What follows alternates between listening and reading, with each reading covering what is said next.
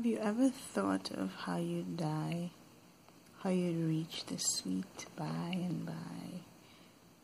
Would you really meet on that beautiful shore? Would the angels be singing hallelujah? Lord, here comes one more. I've thought about it. I've seen the knife go through my wrist. I've seen it go through so many places. I've wondered how it would feel to see the blood leave my body. I've wondered. And every time I'd wonder, I'd tell myself, no. Don't do it. That's not how you should go.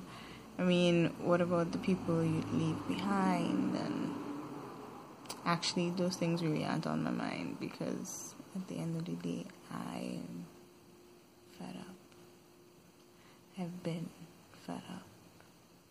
I'm tired sometimes and don't know why I'm wired the way that I am, but everything is just conspiring against me. And usually it's just that I'm the problem. I'm the one in the equation that can't be solved.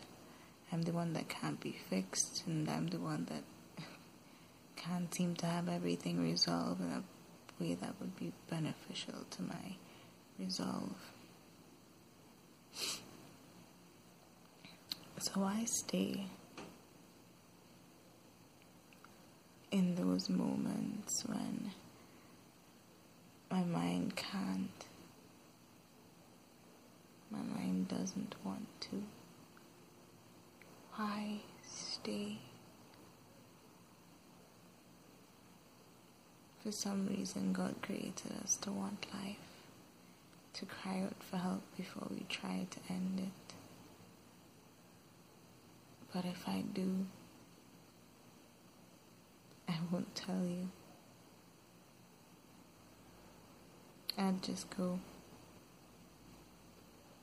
this isn't a cry for help. I just wanted you to know.